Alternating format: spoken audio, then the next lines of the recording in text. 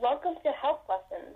We are Lucy Bingham and Quinn Farmer, here to talk about the fifth leading cause of death in the U.S. today, stroke. Did you know that someone in the world has a stroke every 2 seconds, and 1 out of every 6 people will have a stroke during their lifetime? Today we will be delving into what makes strokes so common and so deadly. The human brain makes up 2% of the body's mass. It takes up an extraordinary 20% of the body's oxygen. This oxygen is supplied to the brain via 2 arteries, the carotid artery, which supplies the front of the brain, and the vertebral artery, which supplies the back. When people have a stroke, the supply of oxygen to a certain part of the brain is cut off, and brain cells die, much like a heart attack. There are 2 ways a stroke can occur. A hemorrhagic stroke is when a perforated vessel allows blood to leak out. Hemorrhagic strokes are quite rare, only making up about 13% of documented strokes. But the more common type of stroke is ischemic stroke. The ischemic stroke is when a clot blocks the vessel and brings blood flow to a halt. Silent strokes are also very common. They are caused when blood flow to the brain is cut off, but there are no symptoms. They almost always lead to permanent damage. There are also warning strokes, or transient ischemic attacks that happen when a stroke briefly keeps blood from getting to a part of the brain. These don't cause permanent damage and only last about a minute. Clots that lead to an ischemic stroke can also occur in many ways. On rare occasions, a sudden change in heart rhythm prevents the upper chambers of the heart from contracting normally. This stops blood flow, allowing platelets, clotting factors, and fibrin to stick together in a clot. After the clot is created, it is carried up through the arteries until it gets to an artery it can't pass through. This blockage is called embolism. When this happens, the body diverts blood flow to the affected area. The brain doesn't have pain receptors, so you can't feel the blockage. But the oxygen-deprived cells slows brain function in the affected areas. This causes sudden, noticeable effects.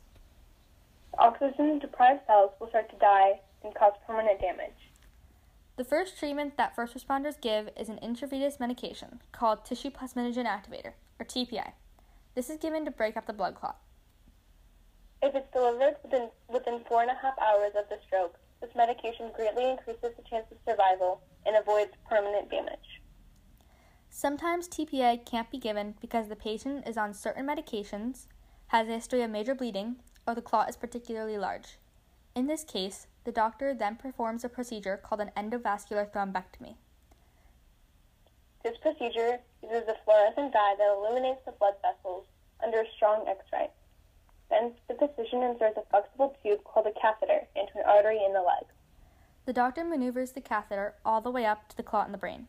A retriever is passed through the catheter and attaches to the clot. The catheter is removed along with the clot. If you think someone is having a stroke, remember the acronym FAST. The FAST test is the easiest way to tell if someone is having a stroke. The acronym FAST stands for facial drooping, arm weakness, speech, and time. Facial drooping. Ask the person to smile. A facial drooping could indicate muscle weakness. Arm weakness. Ask them to raise their arms. If one arm drifts downwards, that is also a sign of a stroke. Speech. Ask them to repeat a simple word or phrase. If their speech is slurred or sounds strange, this is also a sign of a stroke. Time. If you have any of these signs, call 911 right away. A fast response is the best way to ensure survival and decrease the chance of long-term damage. Now we have cardiac electrophysiologist Dr. Farmer, or otherwise known as Quinn's father, to give us more insight on the topic of stroke. Thanks for taking the time to do this interview. I know what you do, but can you say a little bit about your professional background? More than happy to talk to you. So, I am a cardiologist. I've been practicing medicine for 15 years in Cambridge, right near your school. And I'm a physician, I'm a cardiologist, and an interventional cardiologist, a cardiac electrophysiologist. And for the majority of my career, I spent treating the results of atherosclerosis and coronary artery disease by treating patients who had arrhythmias and heart attacks and strokes. And more recently, I've become much more interested in preventive health care and trying to prevent strokes and heart attacks before they happen. I've been feeling that we have somewhat of a reactive model in which we sort of wait till you have a stroke or a heart attack and then we take care of it. as opposed to trying to speak to young people like you and maybe even a little older about things they can do to try to prevent heart attack and stroke. What are some common risk factors for stroke? Some of the biggest risk factors for stroke are the development of type 2 diabetes, the development of high blood pressure. We're also seeing increased risk for stroke and heart attack in the middle-aged, secondary to an epidemic of obesity and lack of exercise. So obesity would be, it's not just really sort of large people, but sometimes just when you're overweight can increase your risk for stroke and heart attack. But one of the biggest ones that has been a driver is that our lifestyles and our young people have become much more sedentary. So we see that there's a significant lack of exercise, not just time spent exercising, but exercising, appropriately to prevent heart attack. And if you just really meet minimal requirements for exercise, you can reduce your risk for stroke and heart attack by about 80%. And one of the biggest ones that we thought we had done a good job with was smoking. But things like smoking and now vaping become a major issue for adolescents, kids in high school and kids in college, and that certainly significantly increases your risk of stroke.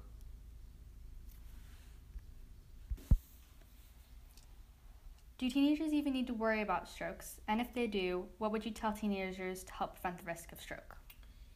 Well, the bad news is that the teenagers definitely need to worry about their risk of stroke. So cardiovascular disease, which includes stroke and heart attack, is the number one killer and the most likely reason that you're going to die. So it's like worse cancers and everything else. And unfortunately, we know that from autopsy studies that teenagers who are not much older than you are start developing atherosclerosis in their teenage years. And this is the same process that contributes to what causes the plaques, that causes heart attacks, the same process that leads to the clotting that causes the strokes.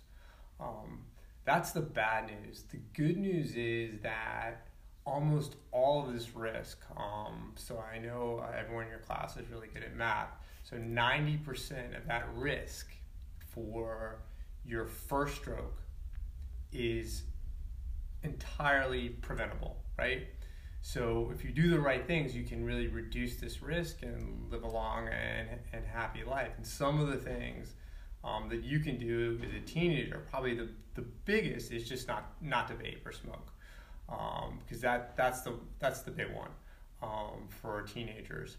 The other one is to start getting into more healthier eating, which is somewhat controversial, but the biggest thing that's going to lead to high blood pressure and diabetes and then stroke is going to be diets that are high in processed food, high in sodium, all those things you generally like and want are really bad for you, and over time they can cause damage to your arteries that can lead to plaque rupture and clot, and it happens relatively quickly. And we're seeing patients across the street at Mount Auburn, where I used to practice, and over at MGH where I practice now, that present in their late 30s and 40s with their first stroke and heart attack because of this epidemic of obesity and diabetes that is really driven by the poor diet and then the lack of exercise. So yes, I think there's a lot that can be done with a big focus on those three things: diet, exercise, and not smoking. Thank you, Dr. Farmer, for your insight on this subject. If you'd like to learn more about strokes, you can visit the CDC website so you can be more informed and protected from strokes in the future. We hope you learned something today at Health Lessons, a part of the 7th grade Book Plan class series. We are Lucy and Quinn, signing off. And remember, think fast.